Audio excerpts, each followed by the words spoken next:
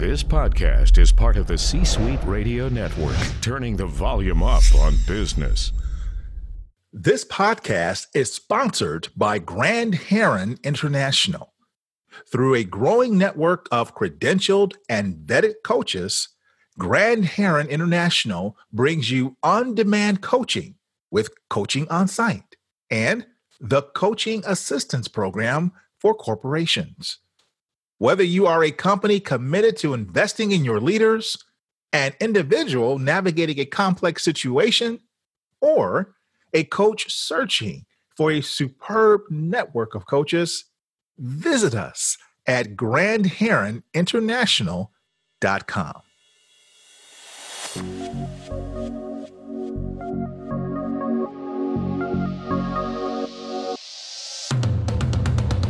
Welcome to the Keep Leading Podcast, a podcast dedicated to promoting leadership development and sharing leadership insights. Here's your host, the Leadership Accelerator, Eddie Turner. Hello, everyone. Welcome to the Keep Leading Podcast, the podcast dedicated to leadership development and insights. I'm your host, Eddie Turner, the Leadership Accelerator. I work with leaders to accelerate performance and drive impact through the power of facilitation, coaching, and professional speaking. When I coach leaders, I pull from a well of experience and training. Part of my experience and training was shaped by the international coaching community. It is one of the largest coaching organizations in the world. It has a global presence of 13,000 coaches in 67 countries on 5 continents. It was co-founded by my guest for today, Joseph O'Connor, and his wife, Andrea. Joseph O'Connor is an international executive coach and coach trainer. Joseph has written 19 books, or 20 if we count his latest one that we'll talk about today, and they've been published in 30 languages and have sold over 500,000 copies worldwide. He is one of the few certified trainers in the world of deception detection and emotional intelligence approved by the Paul Ekman organization. Joseph's latest book that we're going to talk about today is Coaching the Brain: Practical Applications of Neuroscience in Coaching. Joseph, welcome to the Keep Leading Podcast. Thank you, Eddie. Great to be here. I am excited to have you. Please tell my listeners a little bit more about you.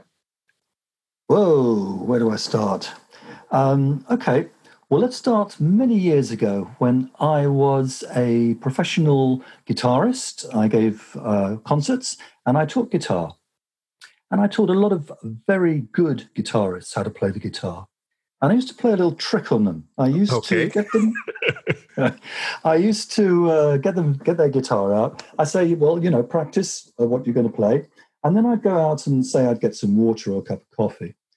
And I'd listen at the door. And invariably, they would play beautifully. It was beautiful to hear. Then I'd come in and I'd sit down and I'd say, okay, now can you play me the piece of music you were practicing? And surprise, surprise, it was a lot worse with a lot more mistakes in it than when I was listening outside the door.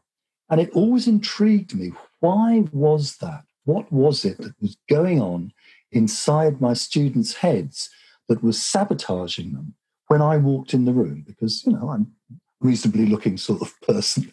I don't think I frightened them. And yet, their capability was exactly the same. That didn't change. They had exactly the same skills as they had 10 seconds ago. And yet, they couldn't employ them. And this, I think, really started me down the road of coaching, to find out how it is that what stops us from giving our best, because I believe that people have fantastic potential and their best is wonderful. And yet, somehow, ideas, self-consciousness, all sorts of things stop them. And I want to know what it is and to help them. So from your music career of seeing what was happening with students who performed one way in your presence and in another when you were not around, you start to discover that something is getting into people's way in their performance. And well, yes, it must be something in their own mind, some kind of nervousness, because it wasn't me. I mean, their skills were the same. So what was it? How can we help someone get rid of those limiting beliefs? And okay, it's very clear when you're playing the guitar, but I mean, this applies to people standing up, giving sales presentations, giving business presentations, pitching for their company, pitching as an entrepreneur, leading people, everything. How is it that people can give their very best? And this is what I devote myself to as a coach. Wonderful. And so this led you to a journey of not just becoming a coach, but becoming one of the premier thought leaders in the coaching industry. And you've written about this quite extensively. The book that I first read that you wrote is Coaching with NLP, which gets behind the thought pattern of behavior as well. But you've got a newer book. So I'd love to hear about this new book. Tell us the title again, which I mentioned in the intro, but tell us again and tell us why you wrote it. Okay, well, the book is called Coaching the Brain, Practical Applications of Neuroscience to Coaching. And it kind of came from my thought process a few years ago that went something like, well, look, we have a lot of psychological models as coaches, and we apply these, and we want to how people think. And yet, to try to do that without knowing something about what it is that's doing the thinking seemed to me rather strange. It seemed to me in the same sort of way as classical economics used to make laws and predictions about what people would buy and sell based on the classical, economic person who was perfectly rational. Now, of course, we know that people are not perfectly rational, and therefore a lot of classical economics didn't work very well. It needed to be behavioral economics. And in the same way, I think that when we really look into how the brain works, and not how we think it works or how we would like it to work, we get a lot of insight into really what happens, how people think, and how we can help them much more so. And it came actually, I was in New York a few years ago, and I thought, well, if I'm going to really look at the brain carefully, I want to look at my own. So I went to a place in New York. It was great. And I had a brain scan. It looked beautiful. It was all incredible colors. I wasn't ill. I was just really interested in, what was going on in there and how you could tell and what was happening. And it taught me a lot about myself. It was really resonated down the last 2 or 3 years. And it set me off on this path together with Andrea, my wife and partner, of writing this book, Coaching the Brain. And for me, it has to be practical. It's no good, it doesn't help for people to learn Latin terms for the brain. That doesn't help coaches. It's got to be practical application. You've got to be able to use it. And I hope that's what I've done in the book. That was certainly my intention. So then this examination of your own brain led you to an interest of how the brain works. And I like what you're saying there in terms of it can be a little bit difficult for some when you start to think about, let's have a conversation about the brain, because now I need to be able to speak the scientific language and use the Latin terms and such. No. Latin term, no knowledge of Latin is needed. It's what happens, how it functions, all the ways in particular. I've been fascinated by some of the ways that our thought processes can be twisted and turned by factors that we have no knowledge of at all, and yet can significantly change our decisions. Yes. And so you're saying that in your book, you've done away with that and you've simplified it so that everyone can benefit from this knowledge. Well, I hope so. The reason I write a book is to learn about something that I'm interested in and to make it easy, do all the hard lifting myself, so that when people read the book, they don't have to wade through lots of stuff that's hard to understand, because hopefully I've done the work for them, and hopefully they get the useful stuff that they can use straight away. Wonderful. So how is neuroscience transforming coaching from your perspective? Well, if we think about coaching as kind of having 3 different principles that we look at, one is goals, what people want, The other is values, what's important about anything to a person, because there are thousands of possible goals, things that we could want, but we only have time for some, so we make priorities, and we make priorities based on our values. So goals, values, and then what we would call beliefs or mental models. And a mental model is basically an idea that we have about ourselves or other people or situations built on our experience. We then predict what is going to happen if we do something, and we act according to our prediction. Now, what's interesting is that there are many, many different, shall we call them tricks, that the brain can play in terms of, first of all, not getting very good information to start with, in all sorts of ways, like only paying attention to information that we agree with, the well-known confirmation bias, to priming, being affected by our surroundings, our furniture, would you believe, what I call our psychogeography, in other words, the distances and ways that we relate to other people, distance as a metaphor for relationship, in terms of where we are with people. And you can see this played out in companies with the great big desk and the people behind it, and then other people further away. So there's sorts of things like that. But what's really interesting for me is, first of all, goals and our cognitive process, particularly creativity, because the neuroscience of creativity, I think, is really, really interesting. Values, which is backed by emotion, because values are basically what we feel strongly about. And this is backed by our emotions. So you need to know about emotions. You need to know how they work and how they're created and what they do. I don't think you can be emotionally intelligent unless you have some knowledge of that. And then in terms of our mental models, our beliefs, and if we can understand how we gather the information, how we put it together and construct something that we then act on, which can be limiting or it can be empowering, I think this is really important, not just as coaches for our clients, but, it's physician, heal thyself. It's use it first on yourself. It's the old story about aeroplane. When you get in an aeroplane, they say, in the unlikely event of there's a drop in cabin pressure, oxygen mask will drop from the ceiling, and please fit your own mask first before you fit anybody else's, because it's no good trying to fit somebody else's, passing out, and then you're both no good. So I look at it from both points of view. These are tools for coaches to work on themselves, and also for coaches to help their clients.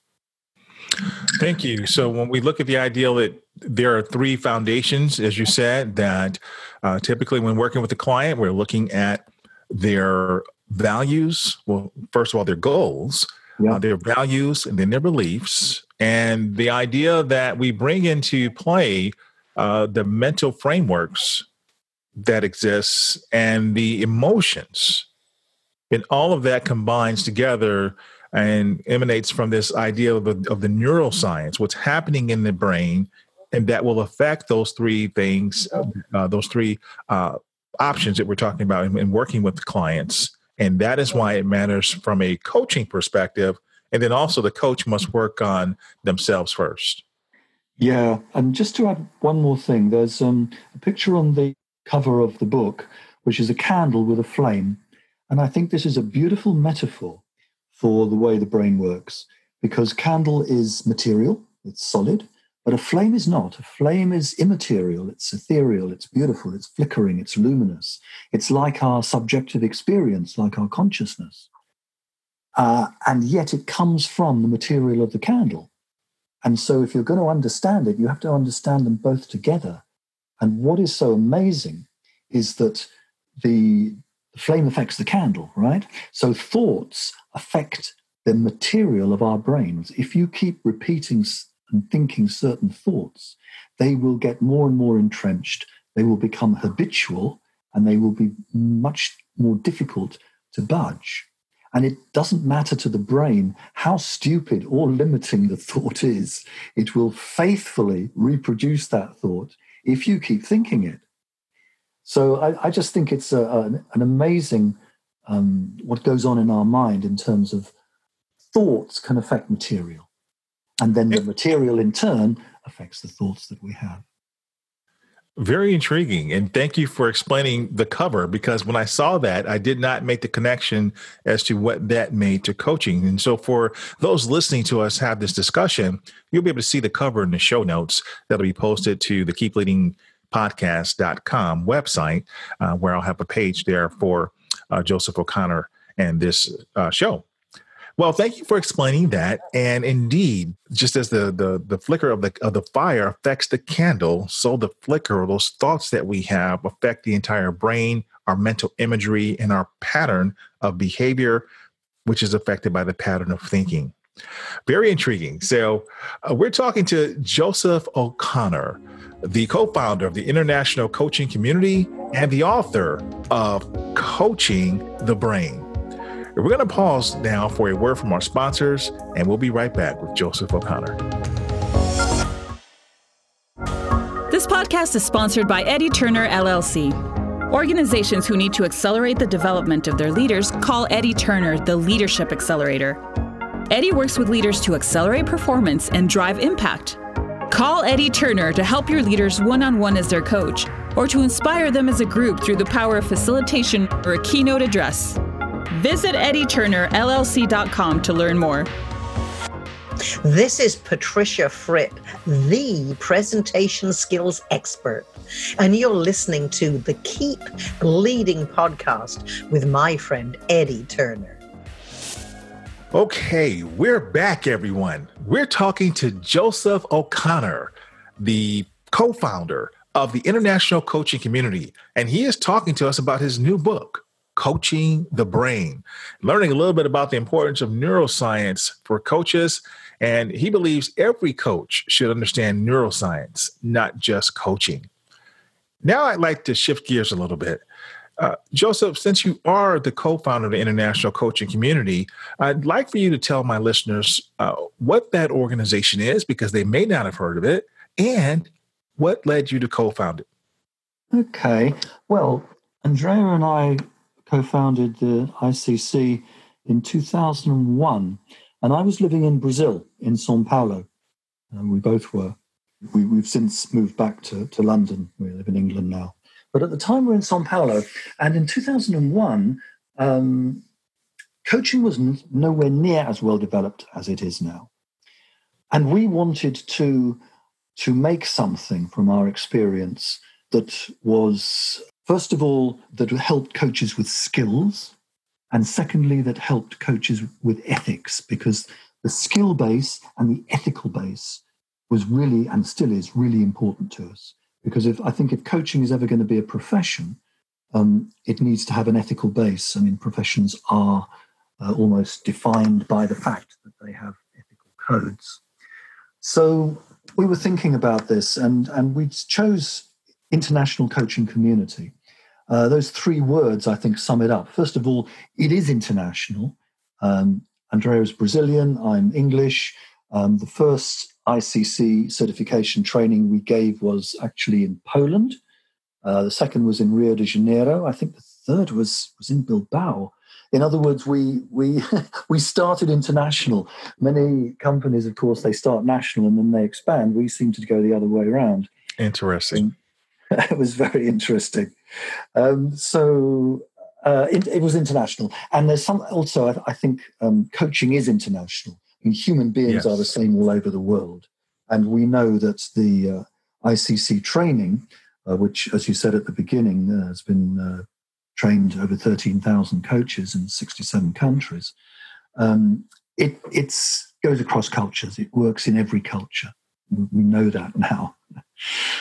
So international. Coaching, of course, helping people to be the best that they can be. And community, and we chose this word quite carefully because a community has a focus on values. A community is a group of people that wants to be together.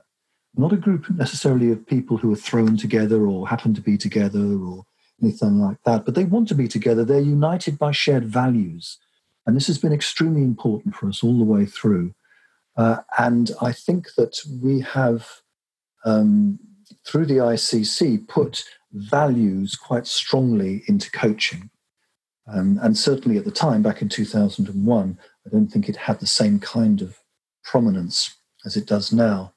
So that was the ICC, and we certainly succeeded beyond our wildest dreams, I think. I'd say. Yeah, to the now in 5 continents with the coaches and everything else, as you say. So we're very happy with that, and we're very happy that we've made a difference to coaches and through coaches to people. ICC has its kind of mission, vision statement of coaching the world, because we feel we are so international. And I think that coaching the world, where do you start? Well, you've got to start with yourself, but then you coach other people. Other people then, it's like dropping a stone into a pool. The ripples just go out and out and out. And if you drop a big enough stone into the pool, the ripples will go out a very long way. So you start with yourself, then perhaps your clients. Then if your clients are people in business, they will affect their business. And so in the end, we hope that we can have an effect on the world and to help the world, because helping the world is helping ourselves and vice versa. Indeed. What a powerful mission statement. Coaching the world.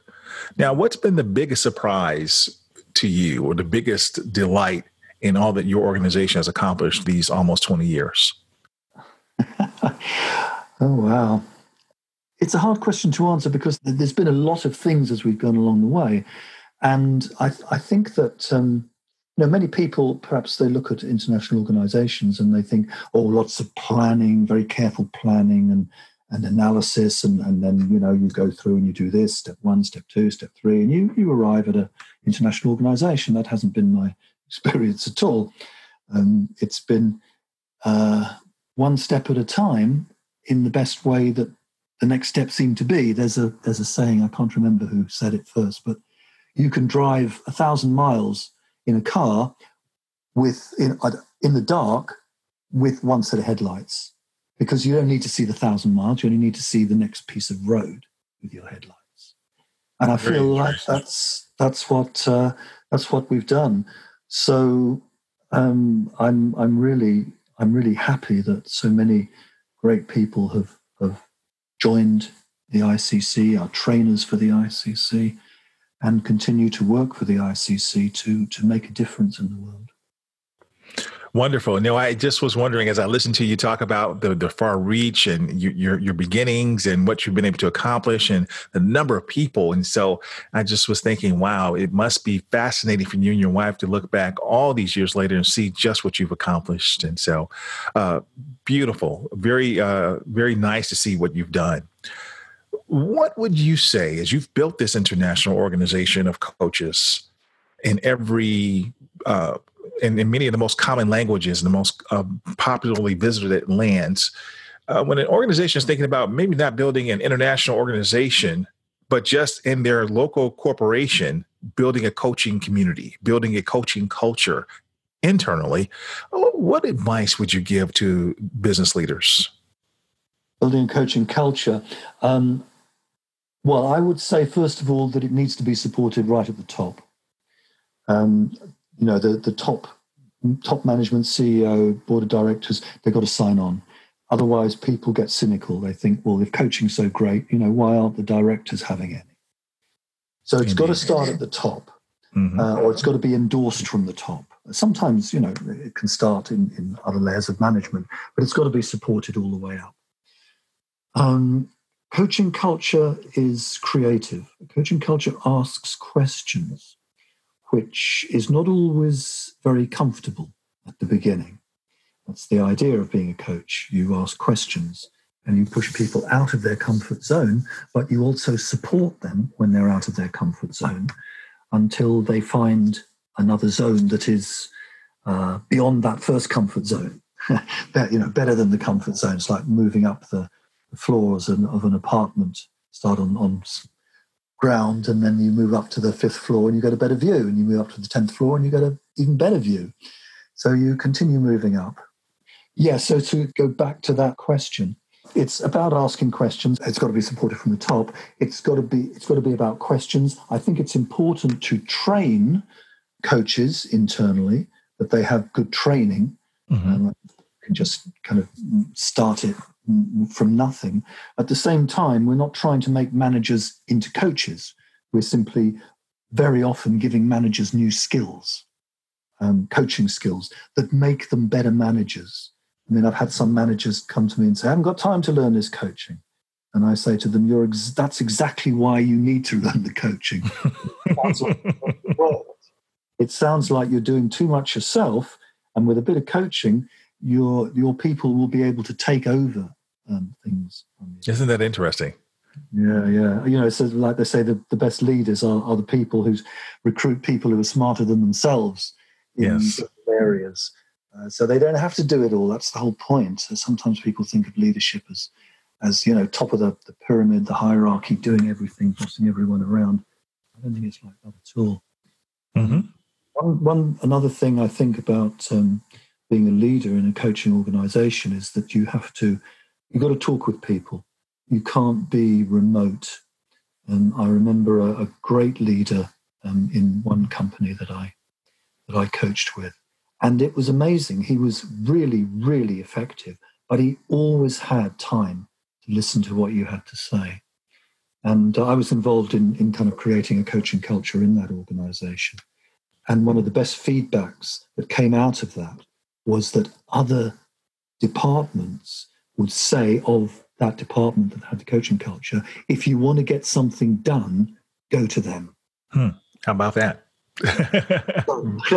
Anyway, I've kind of gone around the it's such a big subject, isn't it? Leadership, coaching culture.